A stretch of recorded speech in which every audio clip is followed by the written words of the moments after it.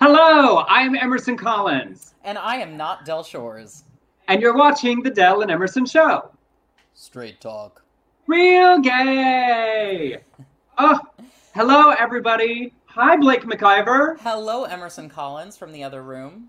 So obviously you can all tell this is not Del Shores.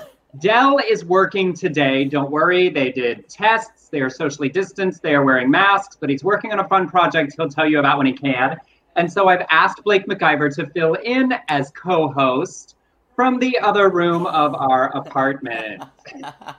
So I'm in the kitchen office, and you are in the bedroom office. Yes. Making our one-bedroom apartment feel much bigger than it is.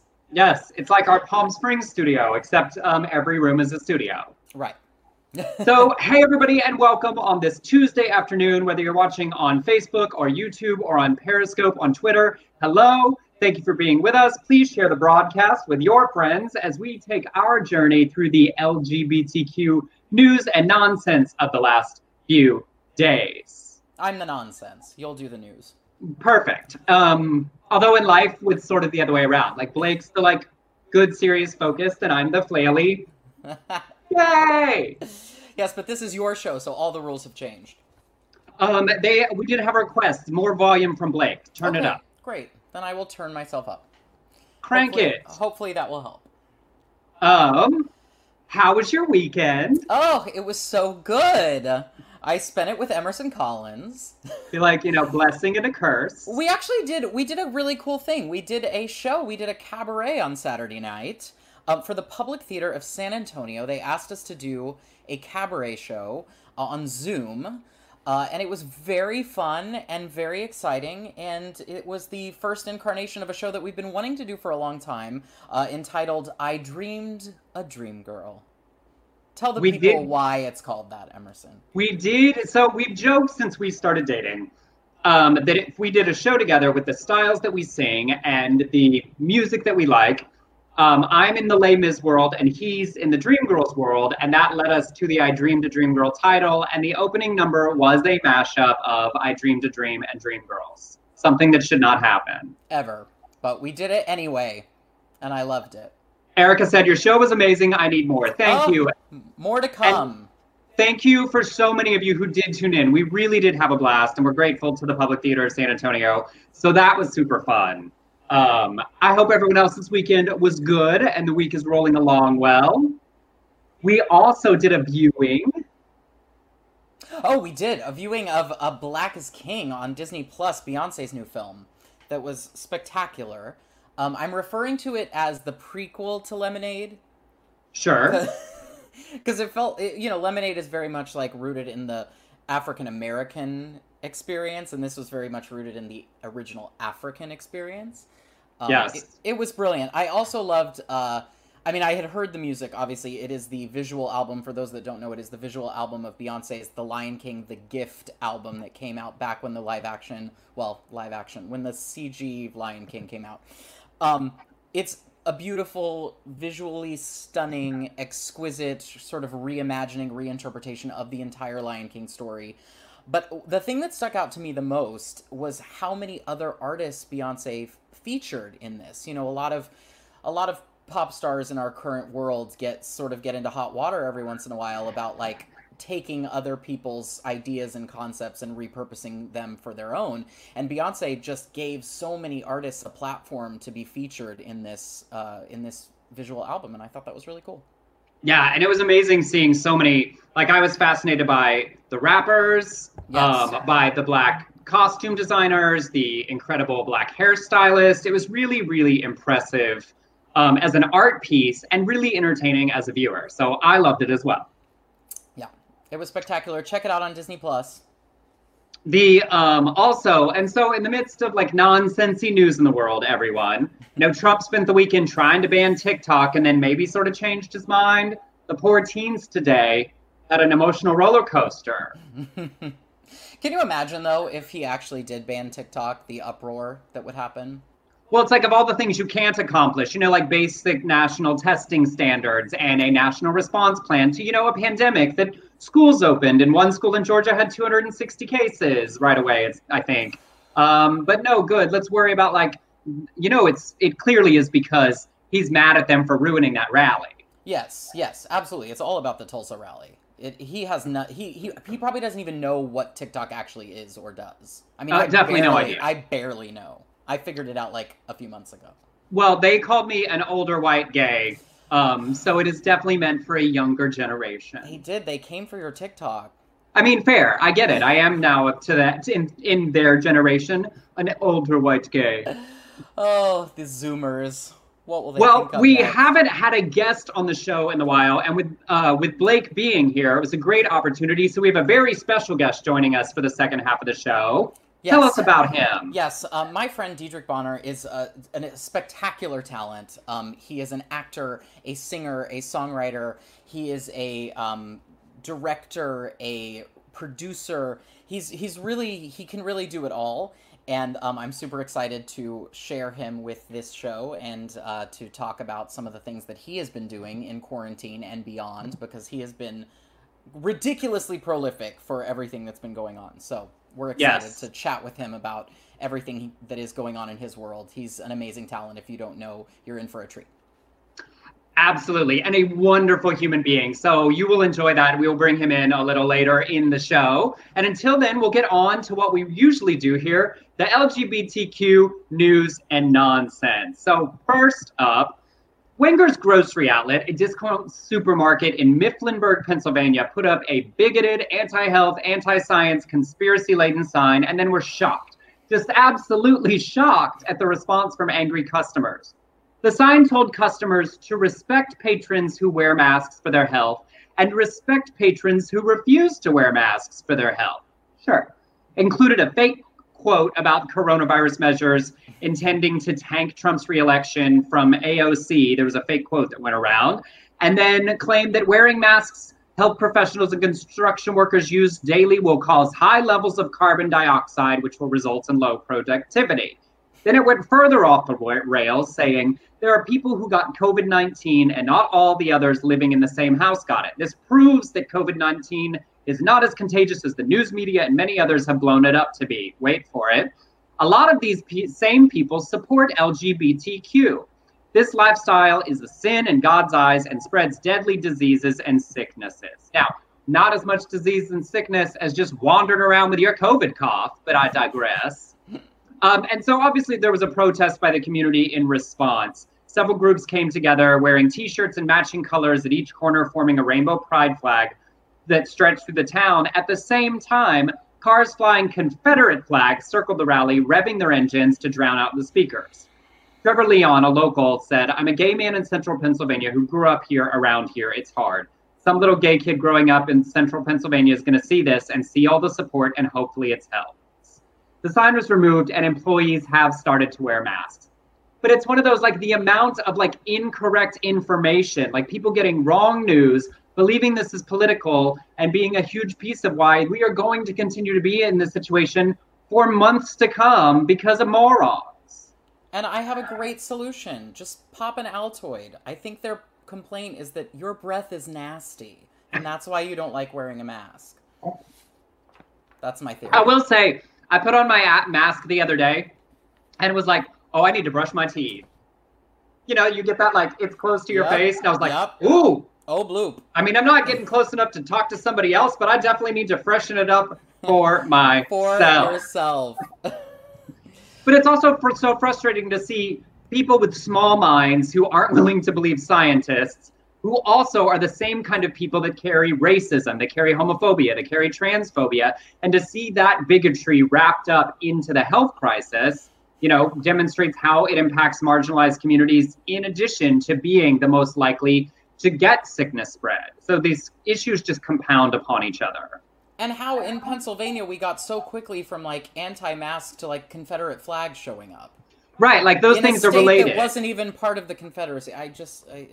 One of the dangers of the two-party system. It's like each column gets a box. Oh, we're pro-Confederacy. Oh, we're pro-science. Oh, you know, and it just trickles on down. All right, up next. Next, Saturday night was, in addition to our cabaret, it was the first virtual edition of Jerry Mitchell's annual striptease fundraiser, Broadway Bares, that they entitled this year Zoom In. The broadcast featured previous stars of the show and choreographers introducing some of their favorite numbers, broadcast in full for the very first time. Now, Broadway Bares is an amazing, amazing annual benefit for Broadway Cares Equity Fights AIDS if you don't know about it. It started in 1992 in response to the HIV epidemic. Jerry Mitchell and 6 friends created the first Broadway Bares to raise money for BCEFA. In its first year, the event raised $8,000, and last year it brought in over $2 million. This is an amazing thing that he started literally with his castmates in the Will Rogers Follies at the time. They did it at Splash Bar in Chelsea, and it just grew and grew and grew and grew and grew.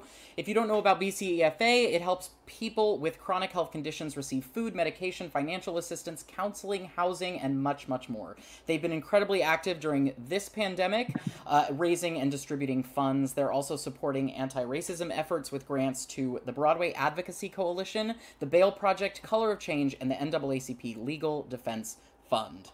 If you didn't see it, it's still up on YouTube, and it is sexy AF.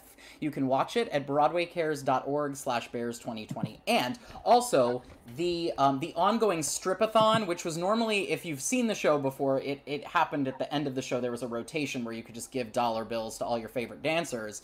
Now they're doing it virtually. They've been doing it virtually for a few years, but now obviously this is the only way you can give money. So check it out. The strip-a-thon, it's also at broadwaycares.org/bears2020.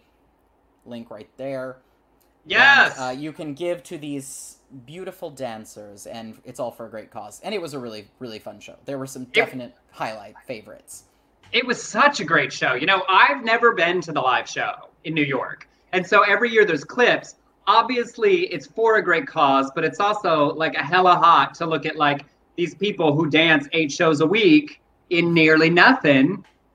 So, I mean, it's a win-win-win. Jerry Mitchell, it was the most brilliant idea when he created it. And they've raised so much money for so long. And so you can watch a little cheeky, not quite porn, literally cheeky. Very cheeky. Lots of cheeks. And donate to a good cause. And I do love that in response to the pandemic and to George Floyd's murder, that they've expanded to supporting anti-racist causes, specifically within the Broadway community and larger, as we continue all to work to be anti-racist, to look at our environments, our communities, our industries, and make them really accountable and ourselves accountable. They just continue to do it right. Well, and Broadway and musical theater at large, I think a lot of times we think, oh, because we've been on the forefront of so many social issues that like there aren't any problems. But I think, you know, this new reassessing of what Black Lives Matter means is really hitting Broadway in a good way, in a way that we do need to reassess, and we have a lot longer to go. We can talk about that a little bit later with DEDRICK, but it's really great to see Broadway Cares Equity Fights AIDS expanding their reach. Absolutely. And Ken said, those Broadway dancing boys must work out. Yes, I enjoy watching because I am never going to be willing to work that hard to look like that. I mean, bless its heart, my tiny frame is not meant to be like yours. All right, up next, you know, we talked at length about the importance of the Bostock SCOTUS decision, right? That ruled people are entitled to protection from discrimination based on sexual orientation or gender identity under Title VII. Now, that 6-3 ruling addressed the cases of 2 gay men we talked about and 1 trans woman, Amy Stevens, the funeral director, with Neil Gorsuch and John Roberts joining the 4 liberal justices. Now, a leak to CNN has said that the result could have been very different. There was early agreement on the cases of the 2 gay men, but Amy Stevens' case was much more contentious, as some justices reportedly raised concerns related to religious interest and shared bathrooms, which had nothing to do with it, and questions how to provide anti-bias coverage to trans workers. Some justices suggested affirming the rights of LGB employees, but punting Stevens and trans people back to the lower court. Liberal Justice Elena Kagan is credited by CNN with winning over Roberts and Gorsuch to get them into the majority on all 3 cases. So although the landmark Supreme Court decision has been celebrated, the opinion Gorsuch wrote has set up a future battle over whether religious freedom could provide an effective exemption from the discrimination protections, as he emphasized the narrowness of the ruling on trans issues. And I wanted to mention that because it's great that the result was right, but what nearly happened is a really dangerous thing that can happen within our community, right?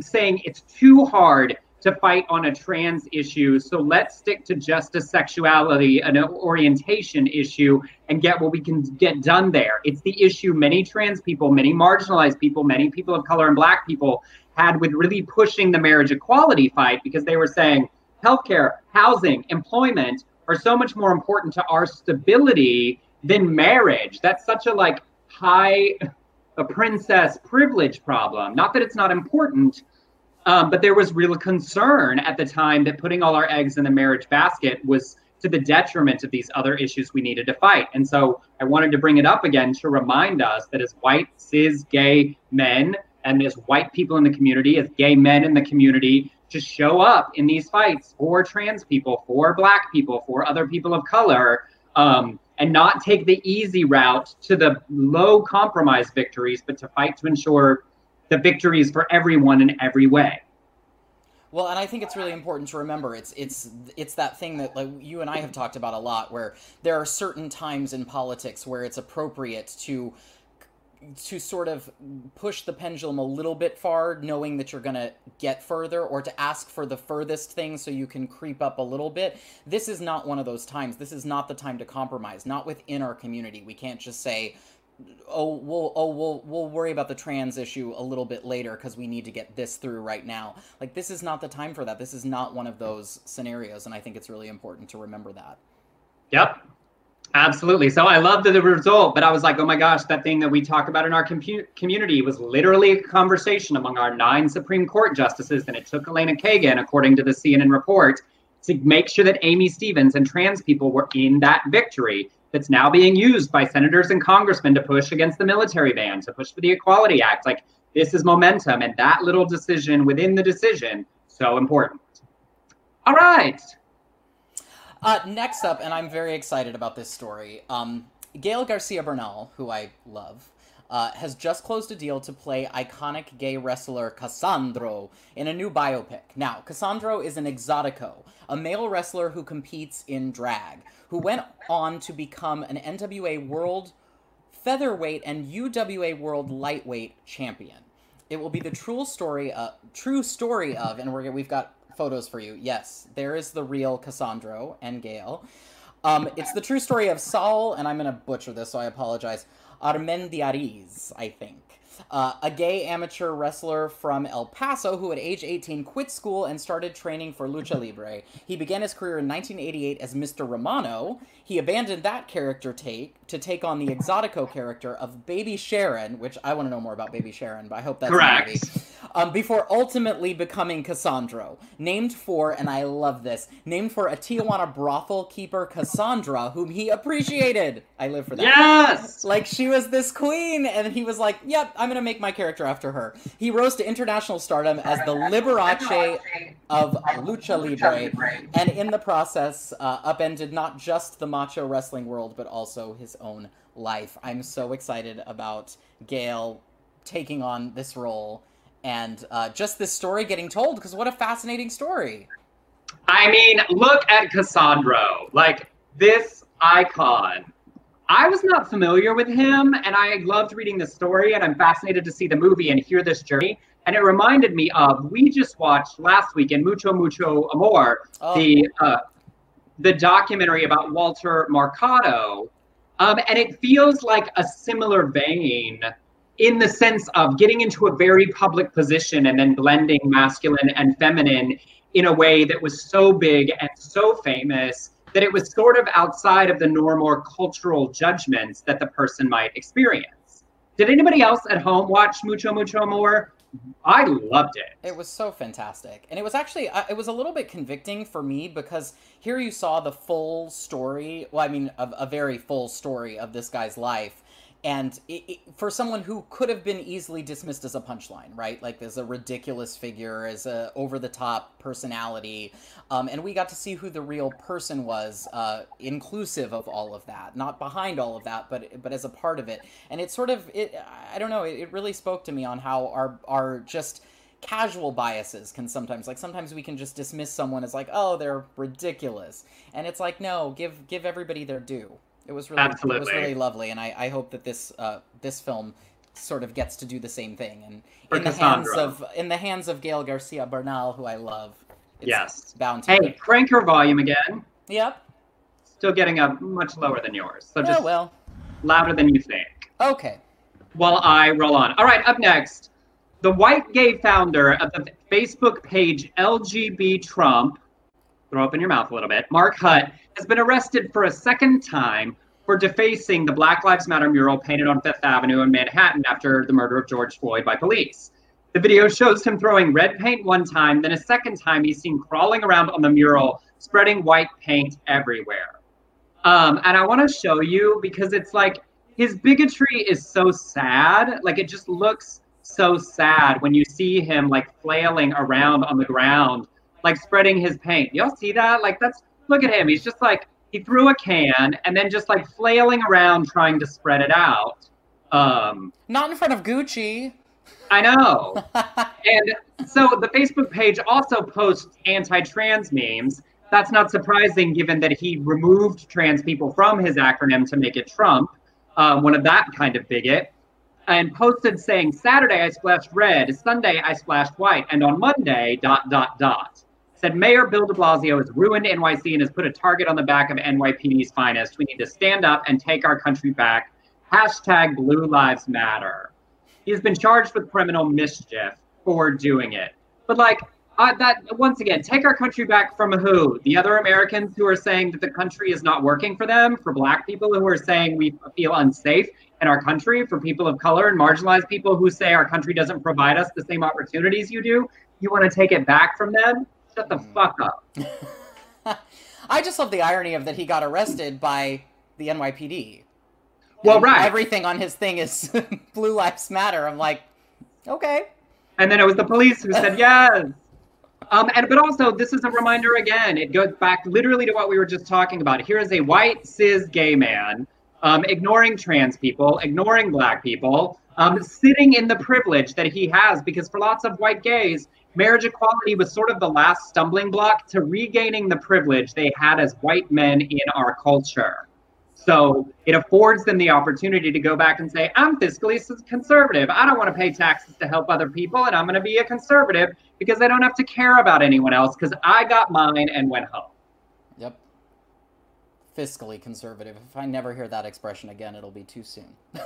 I know. It's what those people always say. I know. And when everything was less insane, that seemed like a sort of reasonable argument, even though I disagreed with it. But now I just don't even understand how anyone can say that with a clear conscience. And part of the reason I'd rather pay it in taxes and make sure there are good government programs to run it is I don't want to rely on people's GoFundMe for healthcare. I don't want to have to show up in my neighborhood to rebuild somebody's house because it burned down. I would like programs to exist so I can focus on my work. I mean, really, I'm a Democrat out of being, selfish. Like, I want to help, but I don't want someone to need my help for their basic needs to be met. Right. Let's all pitch into that pot together and make sure everyone's taken care of. There you go. All right, moving on. Moving on. Okay, this one's another fun one. Obviously, the upcoming election is important to all of us, and Barbie herself is getting on board with the introduction of the Barbie 2020 campaign team. There are 4 dolls for a full team: the candidate, the campaign manager, the fundraiser, and the voter. Lisa McKnight from Mattel said, since 1959, Barbie has championed girls and encouraged them to be leaders. With less than a third of elected leaders in the U.S. being women, and Black women being even less represented in these positions, we designed the Barbie campaign team with a diverse set of dolls to show all girls that they can raise their voices. They've also provided online resources such as play ballots and other printable activities, including prompts for girls to write their own campaign speeches, which is so cute. Of course, Donald Trump Jr. decided to slam Barbie, tweeting, "Voter Barbie must be a Democrat because she's already wearing an I voted sticker and yet she's got another ballot in her hand." Blech. Mattel shot back, and I love this. Barbie is not and has never been affiliated with a political party. This doll set highlights a range of leadership roles to pique their interest in shaping the future and raise their voices from the podium to the polls. I love this. I love it so much too. And I do think it's important, that within the group, right, the candidate is the Black doll. It's providing diversity. And as Ken Hartsfield just said, these Barbies are driving people crazy. And it's first of all, y'all, it's a doll. Right. Second of all, if your little boy wants to play with these dolls, he certainly can too. I had a friend who made a short film that was huge on the LGBT film festival circuit a few years ago called Barbie Boy, about a little boy playing with Barbies. And yes, so they can be for your boys or your girls. It'd be great for your little boys to play with girl candidates and girl campaign managers. Absolutely. I think this just speaks to an important reframing of culture, and especially, looking at children's toys and the way that we stereotype and archetype in kids' toys and have historically. And if we can shift those things to just expand the thinking from a very young age, just to be exposed to different colors and different ideas, that's gonna, I really do believe that those kind of things contribute to less bullying on the playground. I really do. Absolutely. And getting kids engaged in civic responsibility at a young age is important. I love they had them writing campaign speeches. It reminds me of the time I was in the Model United Nations at the National Young Leaders Conference and got to give a speech as the fake president. And how many minutes was that speech? A lot, probably. I've never been one not to have something to say. No. All right. And then in other fun news, y'all, we've been talking about Hallmark bringing the gays and LGBT people to Christmas. Well, Lifetime is coming for it too.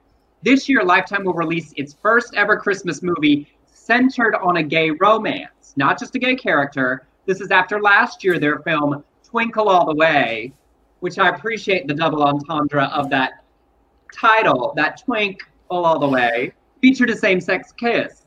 Head of programming Amy Winters said, "We're proud to announce one of our Christmas movies will feature an LGBTQ lead story because at Lifetime, the holidays truly are for everyone."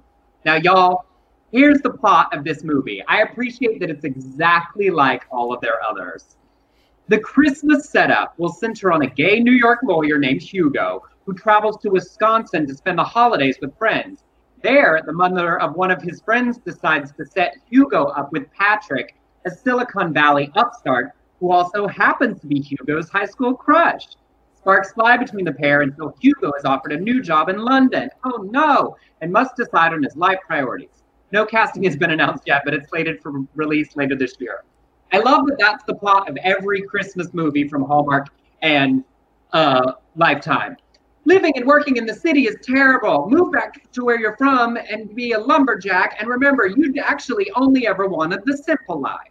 Not starring Nicole Richie and Paris Hilton. And I love that hot guys don't fall out of the sky in cities in these movies. They only exist in the wild. They only exist in those rural towns. All the hot men. I also hope that they do it the way people actually do it to us as gay men, is that I have another gay friend. Obviously, you will like him. He's the only other one I know, so y'all should be a couple so it'll make my life better. Easier, yes. The ultimate straight girl matchmaking routine. But, jokes aside, we absolutely deserve our own cheesy, formulaic Christmas movies just like straight people get. And yes, somebody just said, Rich just said, the two of you should head to Canada and audition. Rich, when I tell you if I could get in for the audition, I mean, it would be thrilling to me to play the Silicon Valley upstart who is home for the homo for the holidays. I want to write one about like something like Dawn our gay apparel, something in that about like a fashion designer and named Dawn. Yes, named Dawn. Dawn's gay apparel. Yes, something like that. I actually just want to play the quippy friend who's still in the city that's like, "How's Wisconsin? Are you eating a lot of cheese? When are you coming back? I worry about you. Is there a signal? You met, what's this? He does what? No, silicate, no, honey, come home. Just come back." A role you were born to play. Correct. All right, moving on. All right. Canada's Drag Race, which we have been loving watching. It might only be in its first season, but it's achieved a first ahead of the flagship series. The pit crew, for those of you who don't know, are the underwear-clad models used as eye candy in many of the challenges. A recent episode featured a matchmaking game, and model and activist Mina Gurges was the first model of size used on the show. When asked about why he wanted to be a part of the pit crew in the audition, he said he said in part in an interview for Out, the pit crew has men whose bodies are deemed attractive and celebrated in our community. The pit crew is seen as the epitome of what's desirable and the body that every gay man should aspire to have at any cost. It's the toxic beauty standard that's sadly ingrained in our community. But me, having stretch marks, fat on my body, and love handles don't make me any less attractive, and I think it's so incredibly important to show that beauty doesn't look like one certain size, and that it comes in many shapes and sizes. I always think about what kind of bodies and messages I needed to see as a young gay kid who desperately hated his body in pursuit of that gay beauty ideal. It hurt me so much growing up, and I wanted to do something about it as I grew up and learned to be confident in my skin. And I love this. I think this is so fantastic. The pit crew is a cheeky, fun, sexy device used in all of the versions and incarnations and franchises of Drag Race. And I do think that this is something that needs to be re-examined, because it is not possible for all of us to look like the poster outside the gay bar. Yes. Well, and when we watched the episode, we noticed this. Like we said, look, a different kind of body in the room. And yes, the queens loved it. Everybody had a great time. And when we talk about changing how our community and our culture perceives beauty, one of the ways you change it is just showing different. You know, people will like and click on what they're used to seeing, but you include a bigger man in the group and say, look, this man's sexy as hell too. Absolutely. You know, it's on us as the producers and the presenters and the entertainers to see other bodies. There was a full range of colors, and having him there, you know, one, and it's great, but also like more. There's lots of like, get short guys, tall guys, big guys, littles. Like, we change it by presenting it differently and examining our own, the way we've been trained to perceive only one thing as beautiful. If you start looking further, you notice that you like more. And that is it is such a specific problem in our gay male community, I think, specifically. Yes. That, you know, that we have just sort of fed into this one idea of what hot and gay means. And it's so much wider and more diverse and lovely and more beautiful when you open your eyes to other possibilities. Yes. Keep your volume up. I am. It's all the way up. I just don't scream. Well, you have to. Del and I usually yell at the people. I think that's why they're surprised. All right. And before we get to our special guest, we have one more quick bonkers story. In absolutely random news, someone booked Carole Baskin, Joe Exotic's Big Cat Rescue nemesis, to do a cameo about Britney Spears, and it was worth whatever they paid for it. Okay, here's what she said. I'm gonna try and do my best Carole Baskin. I don't really have a lot of practice. Hey, all you cool cats and kittens. There it is. Hey, all you cool cats and kittens. It's Carole Baskin of Big Cat Rescue. I just want to shout out to Britney Spears, who is being treated like a caged tiger at the moment in a legal conservatorship. It's not right, and I know something about conservatorships. Oh my gosh. Once those things are in place, it's just nothing but a free-for-all for all these attorneys to just gobble up as much of the money as they can possibly get their greedy little grubby paws on. So, free Britney. She should be in the wild. And she should really be wary of others, especially those closest to her. Stay cool, cats. Free Britney. Like, what is this cameo? She should really be worried about the people around her. I mean, Carole went in deep in the Free Britney campaign. It's like that statement is like what I always say about, you know, the fairy tale Rapunzel. It's like, what are we teaching kids? Don't trust your mom, because she might actually not be your mom, and she might be trying to kill you and steal your youth from you. Yes, Tangled. Like, just like, be afraid of your parents. All right, well, he is waiting patiently in the wings, but before we bring him in, I want us to be able to rave about him for a minute. DEDRICK Bonner is a genius musician and performer. And if you were to list out the hyphenates of all of the ways he works in the world of music, from singer, director, arranger, booker, musical theater performer, background singer, lead vocalist, benefit performer, virtual benefit performer, and arranger and director. I mean, he has sung and arranged on hundreds of albums and soundtracks and commercials. And he just did the arrangements for a little band out of the K-pop world you might have heard of, BTS. Only the biggest group literally in the world. On the planet right now. And in 2013, he founded a group called the Singers of Soul. And before we bring him in, let me see if I can make this work. But they just did a virtual concert of hope that will lift your spirits. I'll put the link up later so you can all watch it back later. But I want to bring him in with a little clip of this so you can see and enjoy the kind of joy that he brings to our world. So, Blake, tell me if it plays. All right. I can see it. Yeah.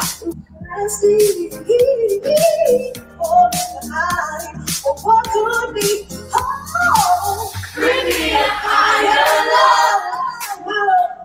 Bring me a higher love. Bring me a higher love. Where's that higher love?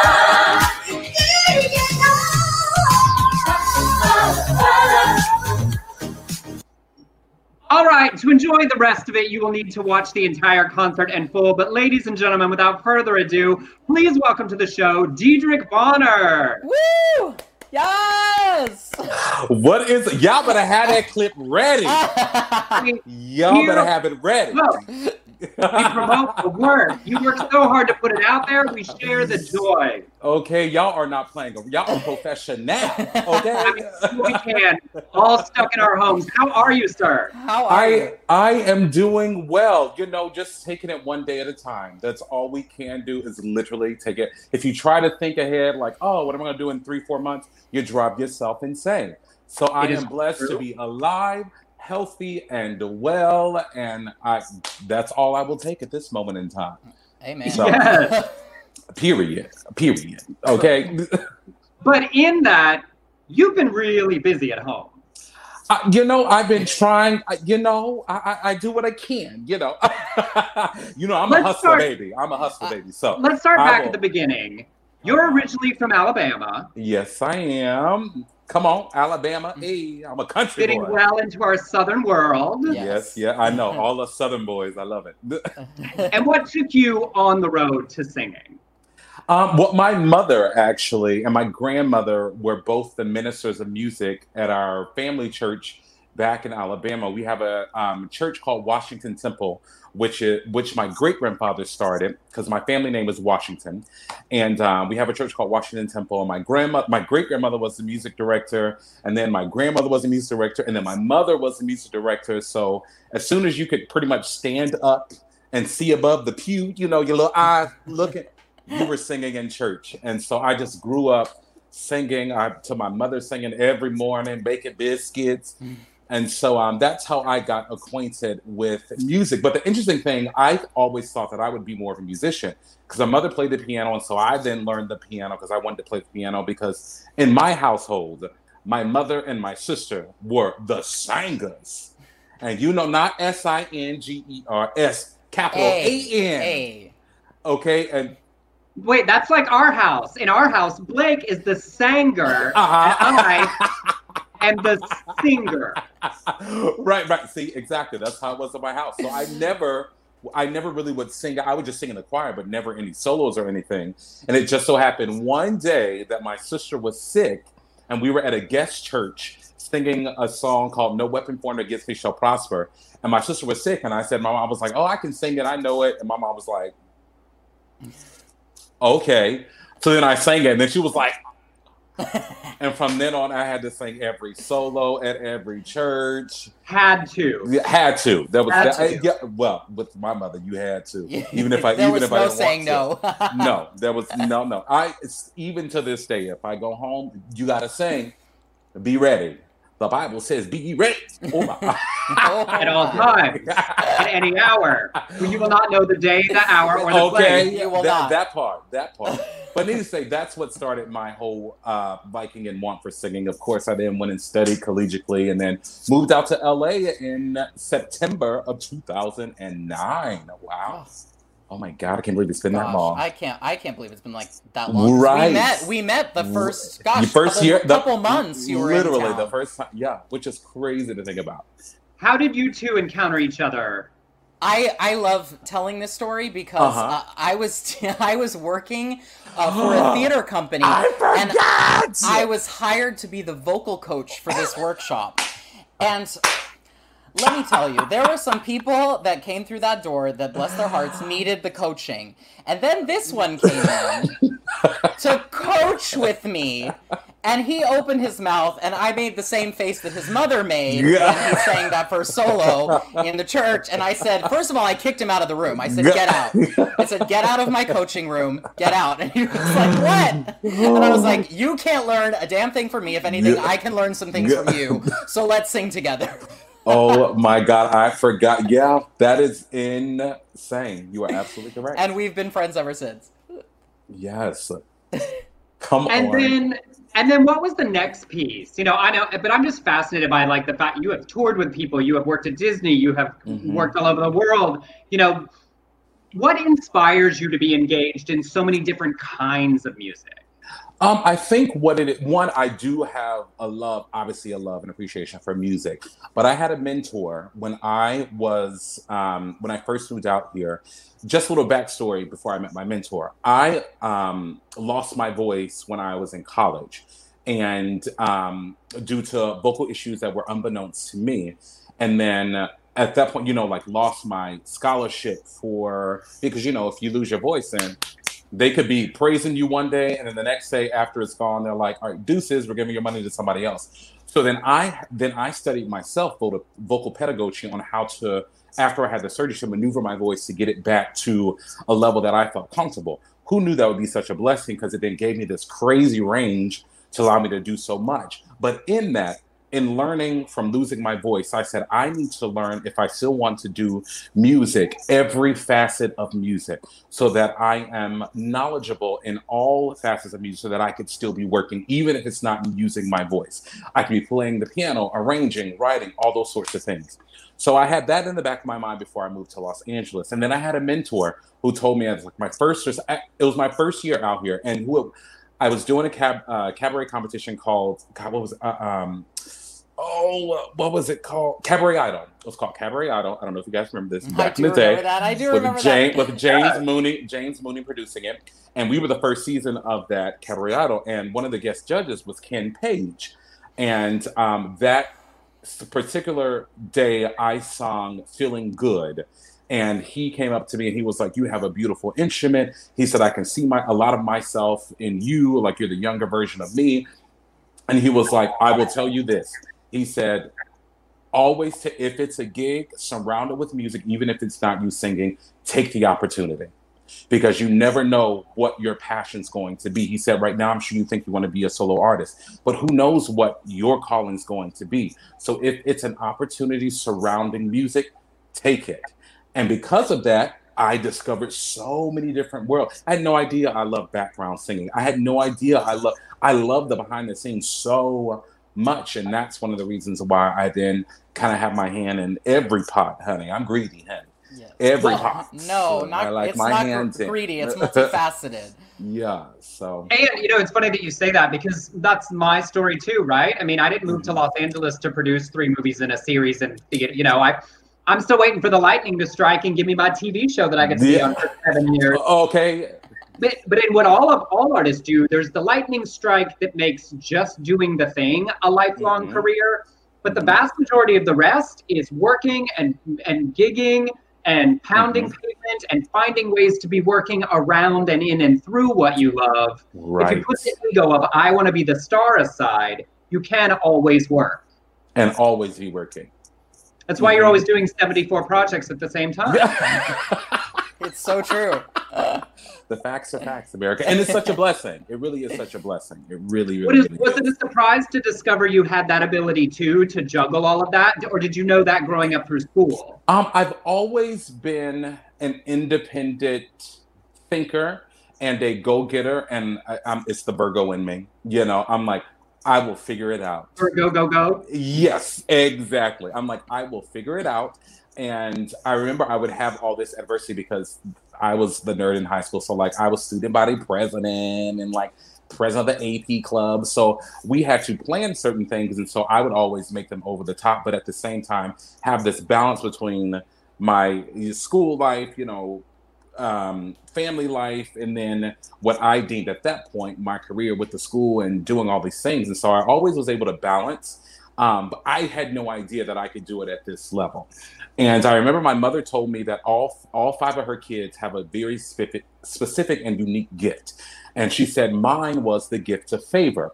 Didn't understand it growing up. And my mom would always say, you are blessed with favor. It doesn't matter what you do. You're going to walk into places and people are going to love you. You're not going to know why. You're not. And so, all my life, I've been blessed to meet some amazing people. Of course, people are going to love and hate you regardless of what you do. But I will say in my journey, I've been blessed to meet some of the most amazing people that have trusted me, even when I didn't even trust myself with the opportunity. And I realized now that's what she meant by me having favor.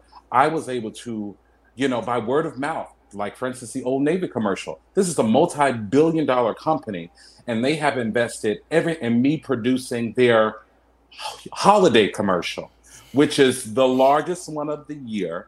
Like everything from casting to writing the jingle to me being an actor in the commercial. And it's like their team obviously didn't know me. It was just word of mouth. But when they met me in person, they trusted me enough to be like, this is what we're doing. And the director of the commercial was the director for Greatest Showman. And he would look at me and be like, what do you think we should do? I'm like, okay, well, let's do this.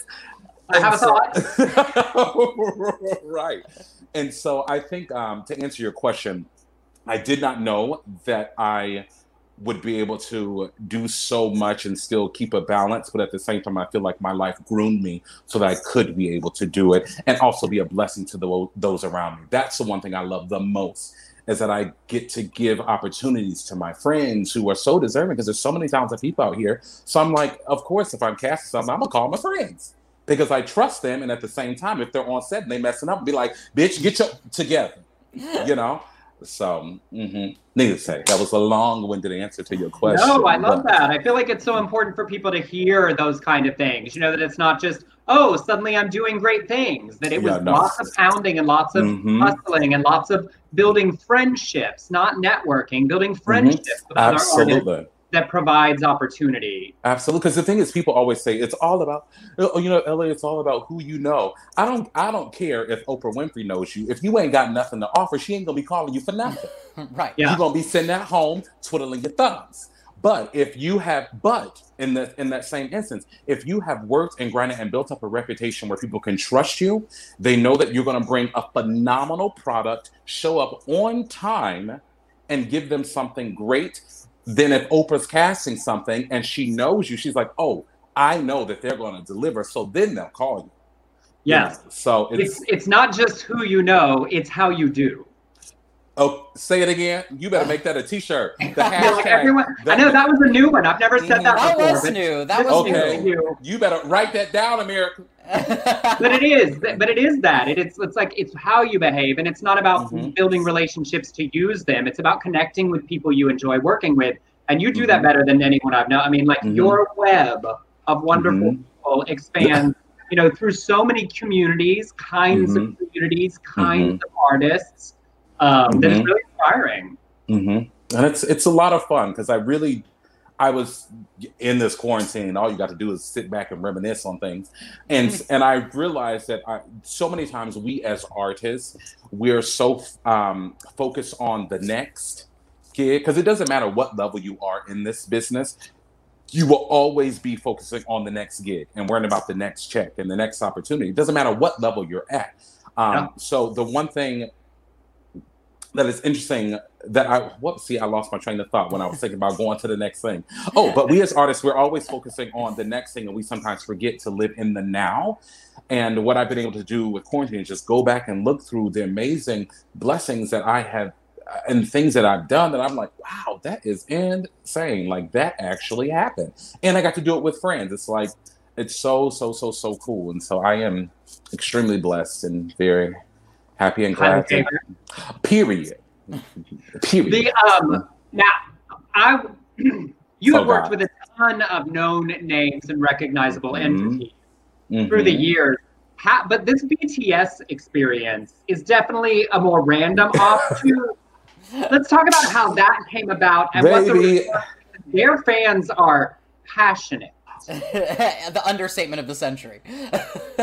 That fandom, they're called the Army. I don't want to admit, just in case they're watching, they are called the Army is strong, and they know.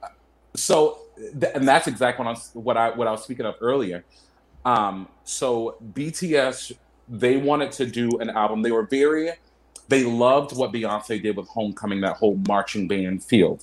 BTS was trying to cross over, and they obviously are extremely successful, but they were wanting to find a way to cross over more into the US market and create a sound that is more marketable, not only, worldwide, but here mainly focused on the US. So they reached out to producers here in the US that they enjoyed working with, one of which being my friend Dwayne.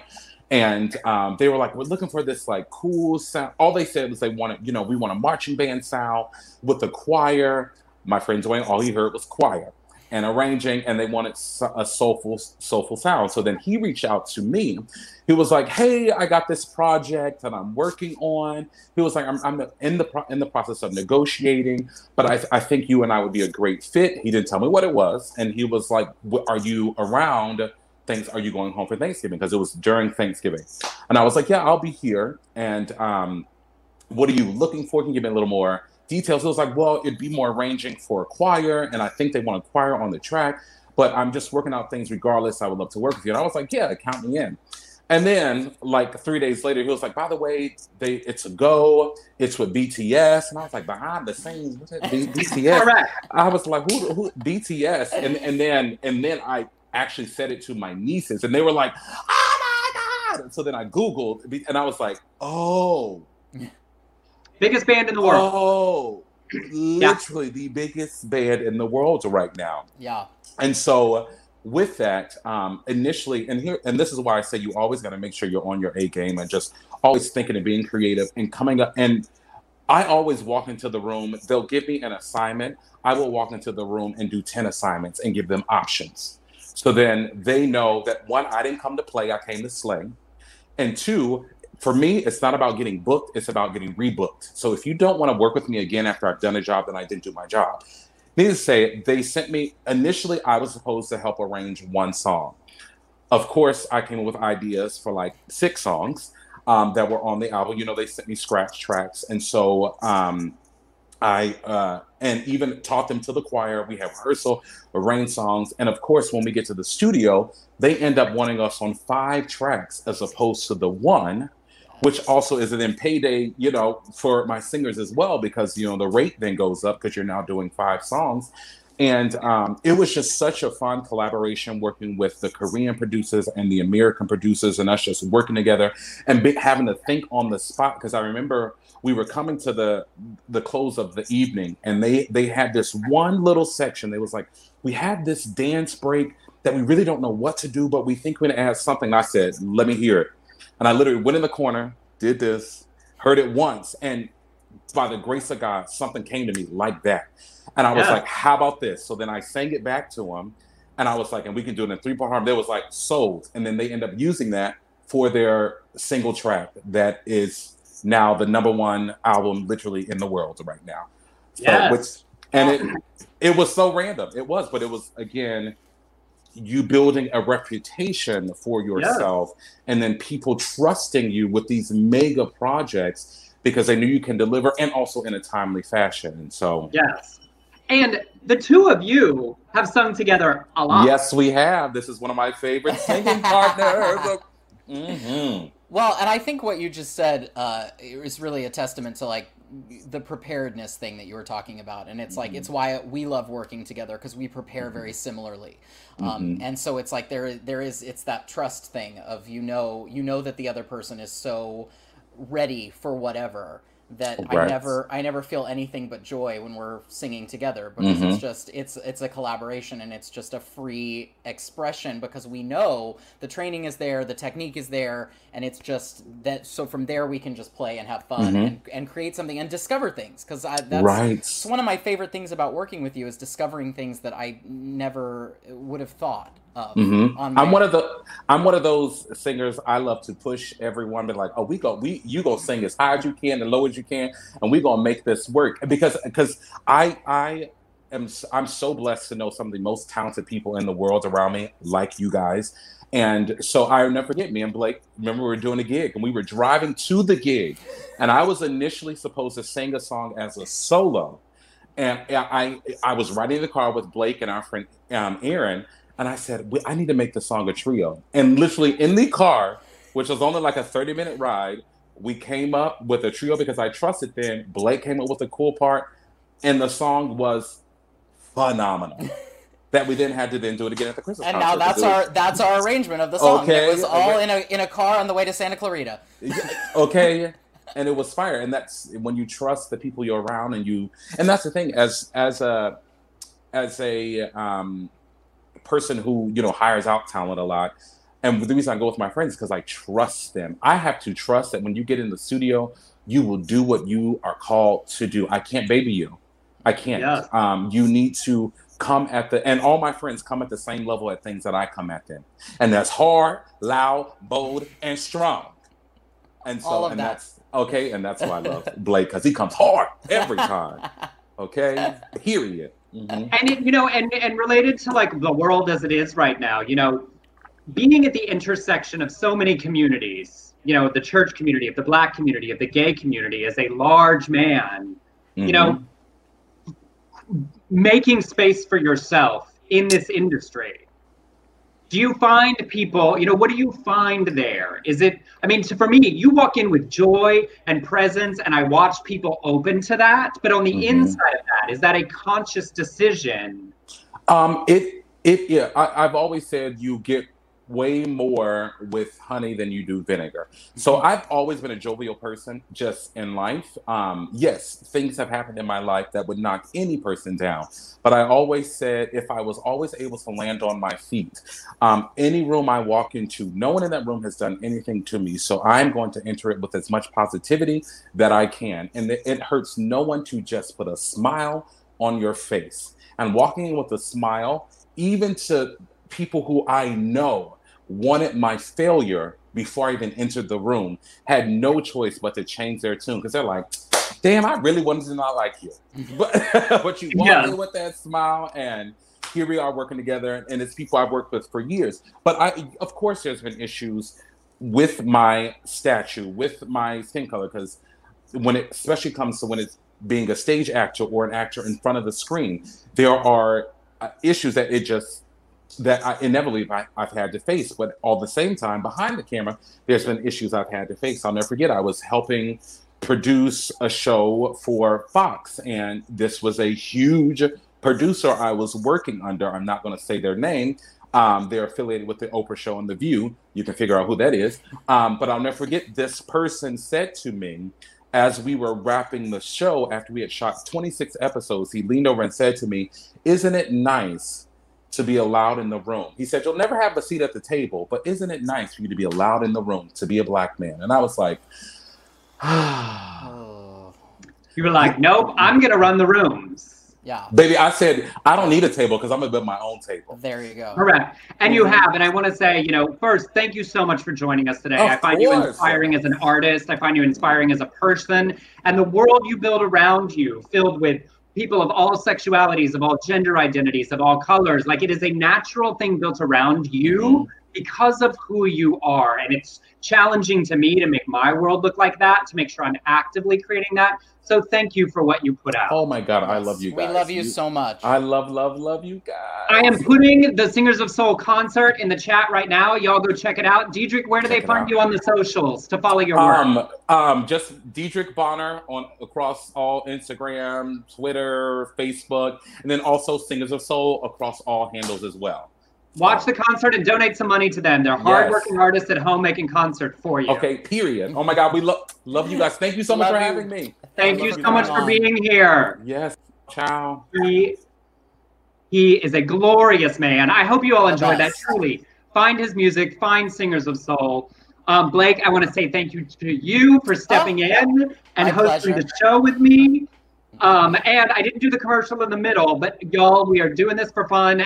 But I definitely could use, if you donated to all the causes and Singers of Soul and you want a tip because you enjoyed the show. You can tip on Venmo at Emerson Collins below or on PayPal to beardcollinsshores@gmail.com.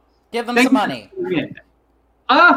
Blake, thanks for being here. Absolutely. Thank you. This was a great time. I hope you all had fun. We hope the rest of your week is great. Keep your spirits up, and we will see you again soon. Bye. Bye.